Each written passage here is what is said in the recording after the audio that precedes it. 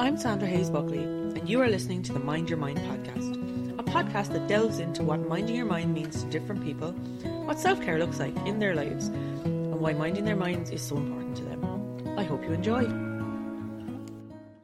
On this week's episode, I am joined by Rosie McMahon. Rosie is a health and wellness coach with over 20 years experience in the area. With qualifications in yoga, exercise and health fitness, mental fitness, holistic massage, Reiki, life coaching and mindfulness, she has immersed herself into the health and wellness industry. She is the owner of Shannon Estuary Way Retreat and director of Shannon Estuary Way Academy. During our chat, we talked about how as humans we are wired for connection, the need to carve out time for ourselves every day, and how slowing down is the greatest medicine in her life. During the recording of this podcast, we unfortunately had a few technical issues with sound quality, so please accept my apologies for this one. Rosie, thank you so much for joining me on the Mind Your Mind podcast. Thank you so much for having me. Delighted to be here. So for any of our listeners who are not familiar with yourself or the work that you do, could you give us an introduction as to who you are and what you're all about?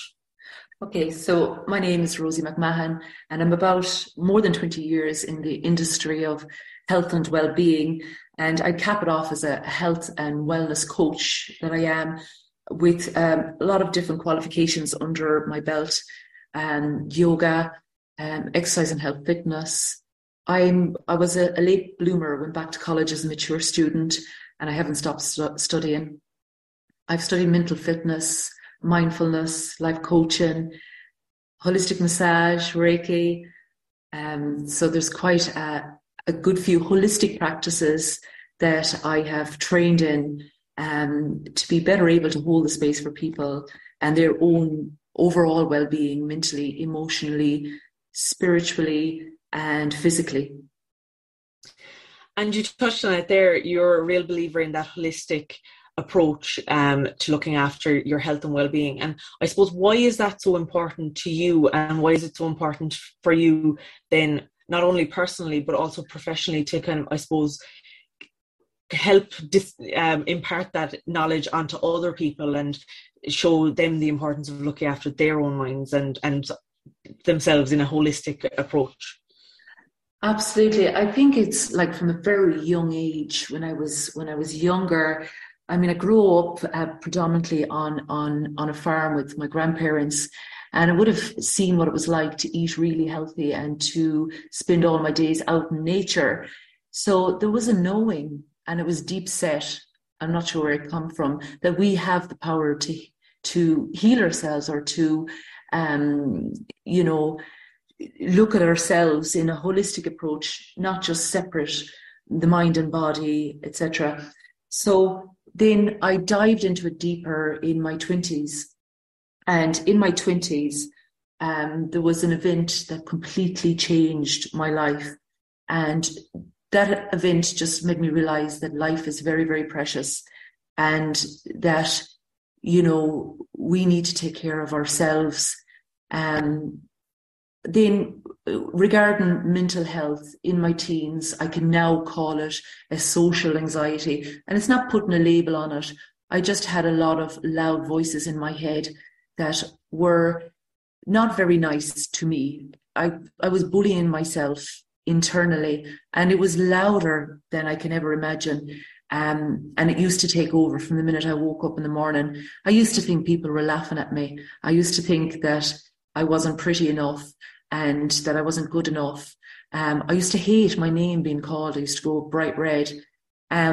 Not sure where it came from, but I know that was a really difficult period of my life when I was in fourth year and fifth year. And then your social life kicks in and you're out partying, and all of that just kind of gets hidden in the background, and you manage it away yourself. And then it came back to me again, the mental health, when after my third child and after my fourth child, in a form of postnatal. And it's like going down into this rabbit hole. And it's hard to explain how you can't get out of it, no matter how many tools that you have. And I think the biggest thing for me is what I did was my weakness is to ask for help. So that was always my weakness. I wanted to do everything myself and by myself. So looking back at the pattern when I was a teenager and when I was the mum of 4 and very small babies, asking for help was the big, huge thing. And then I ended up isolating myself. And this was another factor that affected my mental health. Community is huge. And that's why I do this work that I do today, is bring people into circle, bring people into community. And it's amazing when you open up and feel safe to do that, that what issue you're having, another person's having the exact same or something similar. And then you realize, Jesus, I'm not on my own here. And this is normal and it's okay to talk. And there's actually strength in knowing that other people have gone through it as well, because it can be so isolating being in your own head, you know, having that anxiety or stress or worry or whatever it may be. It can be so isolating. So actually learning that other people are going through the same thing as you, it can be a huge comfort to people. 100%. And that's essentially it. We're wired for connection. But whatever defaults in our head that maybe we're ashamed of it, or the voices, or that we think we're the only one that might have those voices in our head. And I've learned through my mental fitness coaching that every human has a critic and a judge in their head. And just the way it works, some of us historically have, through historical events, have a louder judge and a critic. And then we have another side to the brain, which is called the sage, where all of these amazing qualities of empathy and awareness are there. But it's the judge and the critic that are just so loud that they take over and they become the ones commanding our minds. And when I learned that mental fitness, that there's a way that you can make your mind fit to be able to command those voices, that you can bring your brain essentially to the gym and do these micro doses of meditations, very short little 2-minute repetitions of them. And over a period of 6 weeks, just like you'd go to the gym to physically get fit and do your 50 bicep curls every single day for 6 weeks, you'll see that bicep growing. You do the same with your brain. You take it to the gym, doing the microdosing of meditation. And within 6 weeks, you'll get to see what the judge looks like, what the critic looks like. And it usually has 3 top saboteurs. For me, it was the controller, the hyperachiever, and the pleaser. When I was able to identify them, I was able to call out when they were running the show and step back from it. From my own experience, the inner critic, when it gets in there, it can bash you so much and it can make you doubt your ability to do anything, to help other people, to help yourself or whatever. But the fact that you have been able to tap into that mental fitness, yes, probably allows you to help people an awful lot more than, you know, if your inner critic was there kind of at the forefront of your mind. Well, when I found out, Sandra, that where this stems from, this is why I do the holistic stuff, because it brings you back to the root. And when you pull the root of something, you're pulling the whole thing essentially, instead of just taking off the surface and masking it. So when I discovered that, where did this judge and critic come out of? And I understood then that as a young Rosie, there was circumstances that didn't feel so safe in my environment. So in order to survive, we create these characters heightened. Maybe if I keep pleasing, or if I control the situation, everything will be fine. Sandra, when I was little, I used to love playing Cubby House. Do you know Cubby House, where you make this little area that, and at one stage, and I'd make a little shop, that's where the entrepreneurship came from. And at one stage, everyone would be around me and we're having a great time. And then my controller would come in and I'd look around and there was no one around me. So that was at a young child, I was able to see that.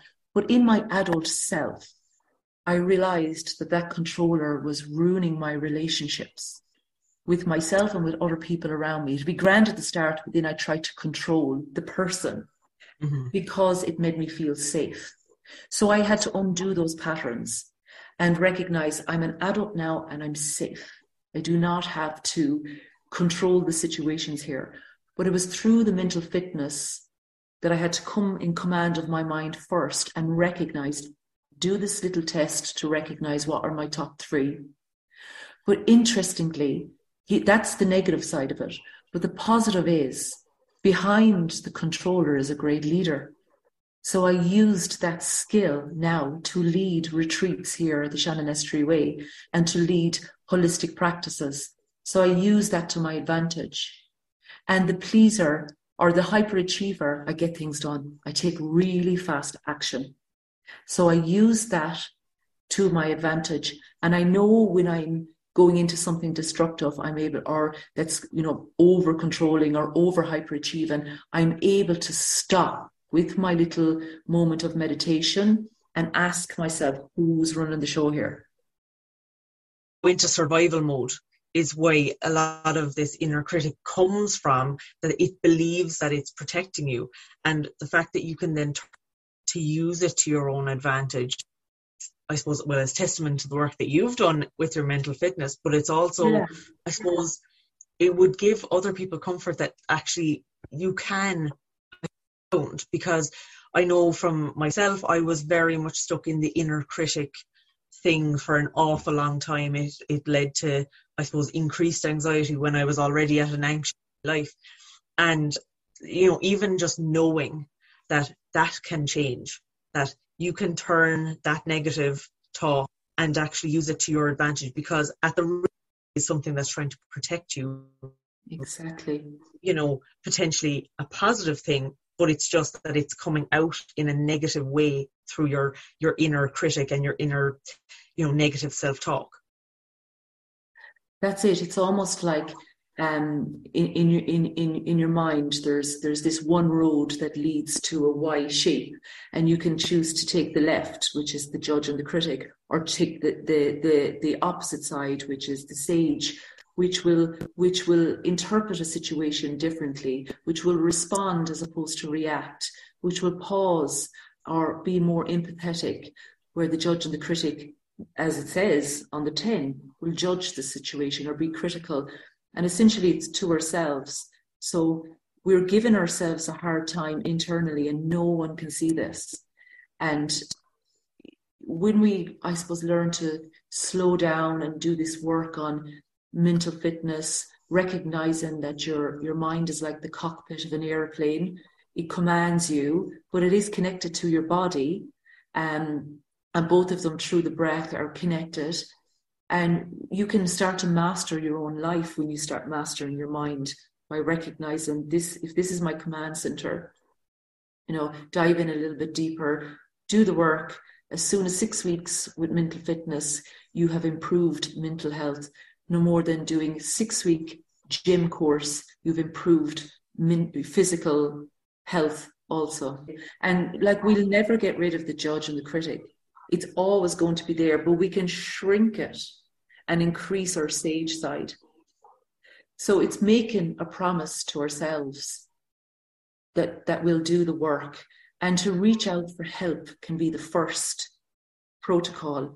And once you do surrender to that, there are some incredible communities around, and that work on helping individuals with their mental health. So I suppose making that first step to saying yes to you and to love yourself enough to make that promise to work on your mental health. And, I'm always taking a holistic approach. You've got your mental, your emotional, your physical, and your spiritual, as I mentioned. And the interesting thing is, when you start to work at that top tier, the mental, you start to see an improvement in the emotional, and you start to see an improvement in the physical, and it all just kind of marries in together.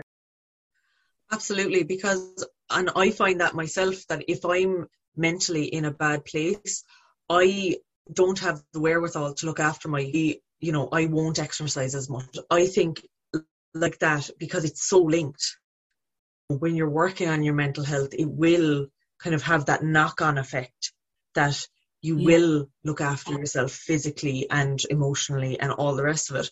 But I suppose, and I think there's been a couple of years of recognizing that mind-body connection, much more so than was, I suppose, previous. There seemed that they were two separate entities, that, your mind is one thing and that's over here, and your body is this thing, and this is how you look after your body. but actually they're very linked. And in order to look after one, you almost are looking after the other at the same time. Yeah, exactly. There's a couple of things that came up there that I wanted to kind of touch into. And you mentioned there about, that, we can have bad days. Like, it's not going to say everything's going to be rosy in the garden. That's a whole pile of BS we're being fed. I do have my days and my Debbie Downers. But I recognize if it goes more than 1 or 2 or 3 days, I need to do my research and see here, what's going on, and according to where I am in my life, what's happening now. Is there changes in my body? Where am I at my cycle? What's going on with my business? What's going on with my family, my values? So I stop and do the little bit of research to say, why am I so down? By asking myself those powerful questions. And one thing I learned by listening to other podcasts, and interested to listen to one chap that wrote a book on You Can Be Your Own Therapist, which was very interesting. And I could identify what was going on in my Debbie Downer days, the days that I wasn't so well. I was giving myself a hard time internally. I was beating myself up that I should be more energetic, or I should be, what are you so down for? Everything is going so well for you. You shouldn't be like this. Or the second thing I defaulted into, I was working really hard so that I can ignore this particular moment that's happening in my life instead of holding the space for myself. And then the third thing that we can default into, but we have to relearn ourselves, is to self-soothe. And we haven't been taught how to do that. So when we're going through the tough stuff, that's the time to fill up the bath. That's the time to nurture and to soothe. And just imagine you're going through a winter month. Just imagine you're going through winter. What are the comfort measures you need right now? The fluffy blanket, maybe just watching a movie, being with your pet, reaching out to a friend. But if it goes past day 2 or day 3, please just reach out and ask for help. Absolutely. And I suppose that's something I learned the hard way, because I didn't. Can get to a point then where it kind of goes beyond just having down days, and it can really get like quite serious. And definitely, I would definitely echo that speak up. And I think this something in episode 2 actually, of the importance of advocating for yourself and actually saying, hang on, there's something going on here.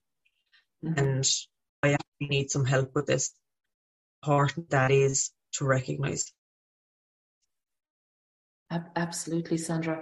And there's so much information out there now. I think Eckhart Tolle is a wonderful book on the power of now, and he talks about what he describes it as the pain body. You could describe it as the critic getting louder, the judge getting louder. But essentially, we're nobody can see your mental health. We can see physically if you're cut or you broke your leg, or you'd go and get treated for that. But when it's your mental health, nobody can see that. It can't be measured. If you know what I mean, it's happening to us on our internal landscape. But recognizing the signs, I suppose, and like you said, reaching out before it escalates into something that can be just a little bit more harder to get out of. Or what are the things that call on to look after yourself? Cool. So my medicine is to slow down. Even though we're so programmed and almost conditioned that we need to be going all the time and doing something all the time to be successful and all of that crack. But slowing down and checking in on yourself, taking a moment to place your hand on your heart and ask yourself, how am I today? How's my nervous system? If you're female, where am I at my cycle? Honestly, how am I feeling? And do I need to have a little nap? Am I tired? Am I energetic? That's one way. And another one is getting out and getting daylight. That's very important for the serotonin, the melatonin, so you get a good night's sleep. Getting light into your body, really important. Nature, another wonderful medicine. Breath work is a great thing to lean into if you want to work at subconscious and patterns and behaviors that you keep, samskaras, we call them in yoga, where you feel like you're going around in a record player, and you're getting caught in a groove, you're getting caught in the same pattern. So there's this type of breath work you can do where you're doing retention work to open up the subconscious and see what those patterns and behaviors are and call them out essentially and get beyond that groove where you're getting stuck. Cold water is a wonderful one where you can immerse yourself in the cold water, or having the cold shower. That will bring you back to the moment and back to the present. But essentially, none of this exists in the present moment. So Eckhart Tolle talks a lot about that.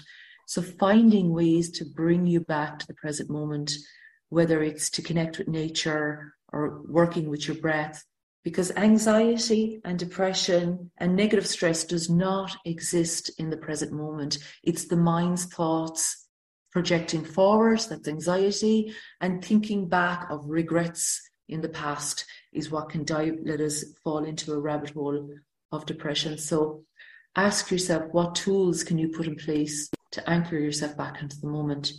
And recognize if you're leaning into getting anxious, shallow breath is often what's happening, cutting off the digestive system and having irrational thoughts. So catching it before it escalates into something else. Absolutely. And you touched on something there, the cold water. I know that a lot of people have gotten into sea swimming, sort of thing, but you touched on the cold. It's actually something that a wonderful dad one time mentioned to me, as because I suffer from panic disorder and, that kind of spiral of thoughts. And actually cold water therapy was one thing she introduced me to. And, sometimes I can't get into the sea. I'll splash my face with cold water and run, just blast myself with cold water. And it actually gets you out of your head almost immediately, because you can't think of the rush of all these thoughts that you're having. It kind of brings this sense of clarity, and I don't know, it, like for me anyway, it's a sense of calm that they brings. And I know that you like seeing you post on your Instagram that you get out for a swim quite regularly. And do you find that if you were having those anxious thoughts, do you find that as well from the cold water therapy?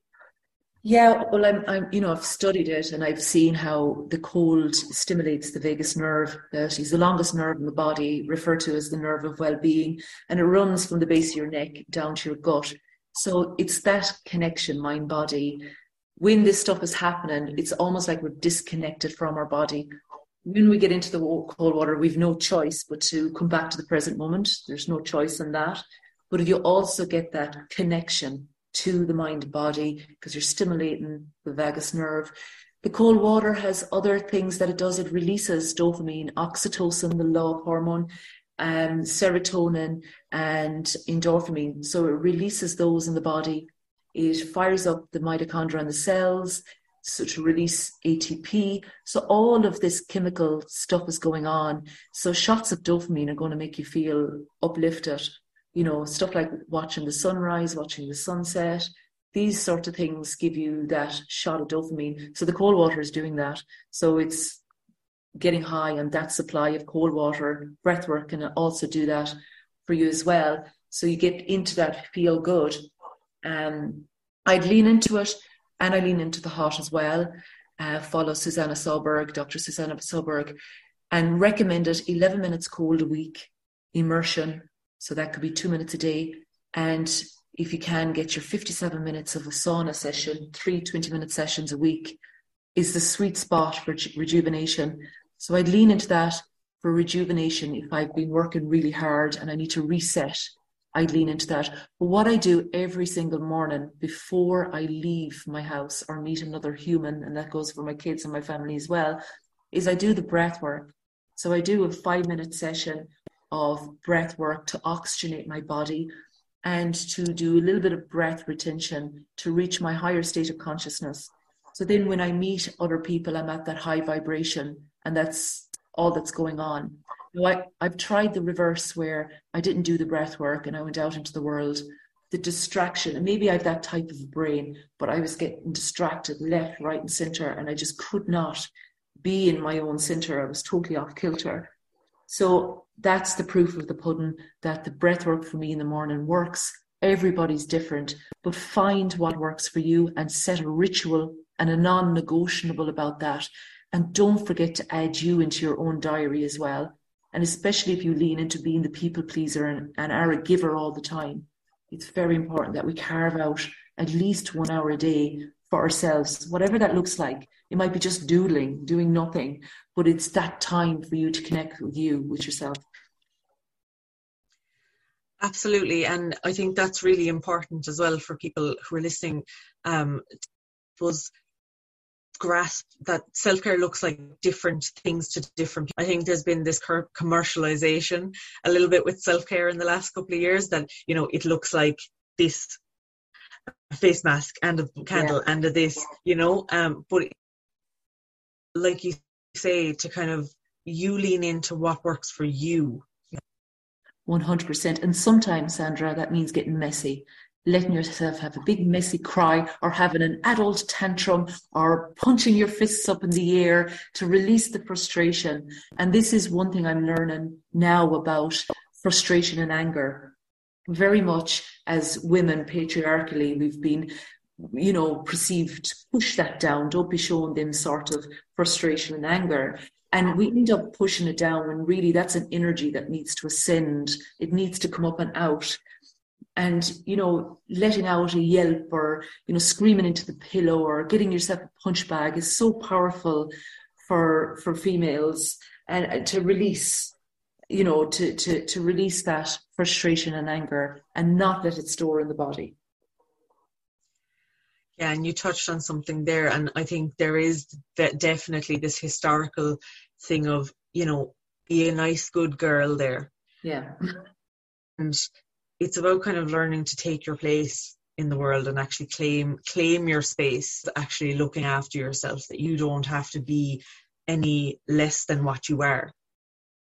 And is it Marianne Williamson? She wrote a quote on the biggest fear humans have is stepping into their own power and their own light.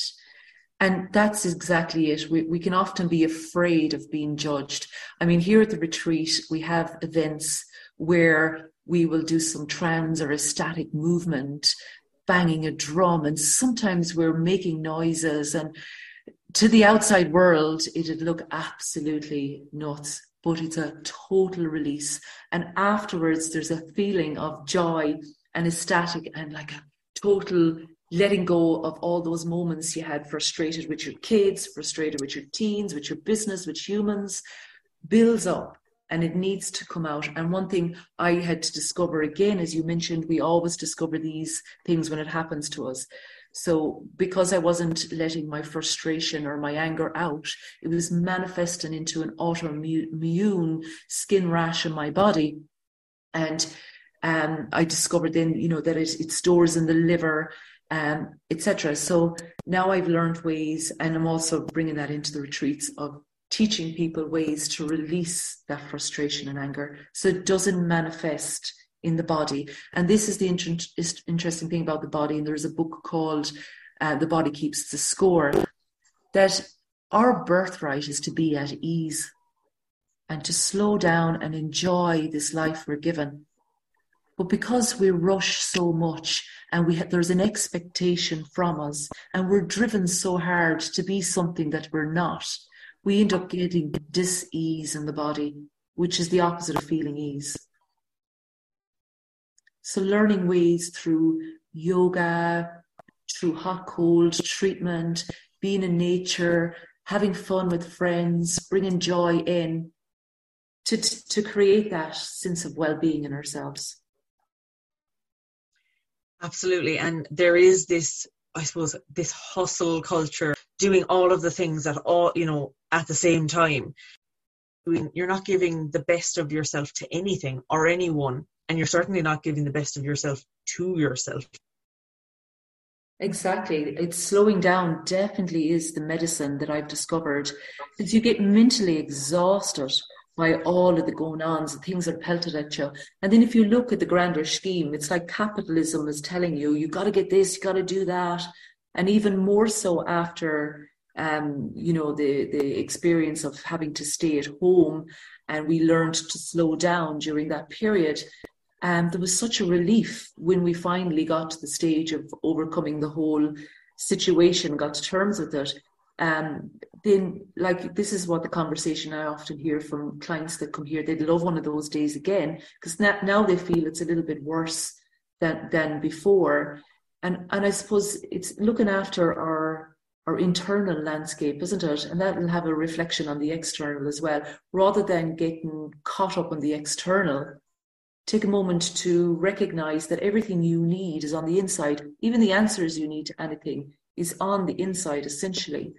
But again, it's the fear of our own power and our own light that we stop ourselves from listening to that gut instinct about a situation. And it's usually in hindsight when we go, oh gosh, if I just listened to that. But we can't listen to it if we don't slow down. If we're jumping from one thing to the next, then we've never given ourselves one moment to just check in on how we truly are showing up in our bodies and our minds. The way I look at the body, because I love studying anatomy, physiology, yoga, all of that. But the way I look at the body is that we're a system, and then there's 9 other systems with that. There's a nervous system responding to the external factors. Yet we have no control over the external. We have no control of what's going to happen next. But we do have the power to manage ourselves, how we handle that. And through work like breath work and meditation and mindfulness and slowing down, we can learn to press the pause button before we react to something and then feel crap after it. And that is a muscle that you have to develop. It doesn't happen overnight. And reminding yourself not to beat yourself up if you didn't get it right the first time. We never got it right the first time we learned to ride a bike. We're learning. Every day is a learning day for us. But just recognize that you have the power to manage your inner world, to go in there and explore what that looks like. But we've no control over the external. We can't, have any control over. We didn't have any control over the time we were in lockdown, but we had control, not control, but, we were able to manage what happens in our inner world.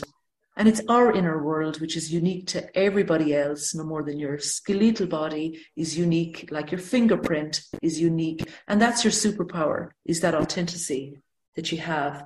And the more you go in and do the work, the more you show up authentically as yourself. And then when you walk, you talk, that's it. You're in your higher state of power, and it's beautiful. And it's not like ego or power trip. It's just a knowing, I actually know who I am. So whatever you think about me, I don't give a shit. And I think that's so great. What's so great about the work that you do as well in the retreat center, that you allow people to have that time to slow down, to give the time to themselves, and actually kind of, I suppose, take back some of that power for themselves. As I think that's what's so great about it, is the fact that you have this safe space for people to come to actually go, okay, I'm slowing down, I'm taking this day, and to look after my mind and myself. What's coming to the forefront there, Sandra, is it's almost like you take your mask and your costume off and you hang it up, and you come into this space where you could totally be yourself, and there's no time. There's no clocks on the wall. The phones don't get used. Nobody has a clue what time it is, but you're not bothered. You're just being with yourself. And slowing down is the big key thing when you get here, and you start to unravel and you start to explore, what it is your heart's desire in life, and that it's pretty short. And I don't want to be morbid here, but what are you waiting for? What's holding us back? And when you come here for a day, the land is precious. It's steeped with history and heritage, and definitely feel a sacredness within the land, that the vibration is already high here. So you do get the opportunity to release, and whatever that looks like for you, and enjoy and let go the pretense or the need to prove anything and be with like-minded people, and learn also nuggets of wisdom that you walk away with, that you can apply to your daily life, that are little doses, that you can add to your life to bring quality. Because of course, when you're here, you're not in an environment that would create any negative stress, but you learn little tools, because I'm such a giver in that. My vision is to empower people to be in command of their own health and well-being, and to go in there and recognize that they have the power to shed away all the stuff that's not theirs and step into who they really are, their own power. So, yeah. It's the work that you do to allow that to happen, because I think we need more of it. We need more of, people being empowered.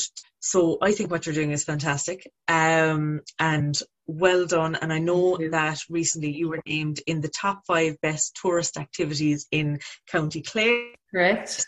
Clare Awards. So congrats. And I suppose that brings us to the end of our chat today. So thank you so much for joining me on the Mind Your Mind podcast, Rosie. You're so welcome, Sandra. And I hope that any nuggets that I did share is going to resonate. And if anybody wants to reach out, you can share. I'm very happy for you to share my details. And if you want to come down and visit County Clare and come to our health and wellness retreat and experience exactly what I was talking about, you're more than welcome to do that as well. Thanks for having me, Sandra. Thank you for listening to this week's episode of the Mind Your Mind podcast. If you enjoyed this episode, please like, subscribe, rate, review or follow. It really does help with getting the podcast out there. You can follow us on Instagram at Mind Your Mind Pod for extra content and some behind the scenes action. Talk to you next week, and in the meantime, don't forget to mind your mind.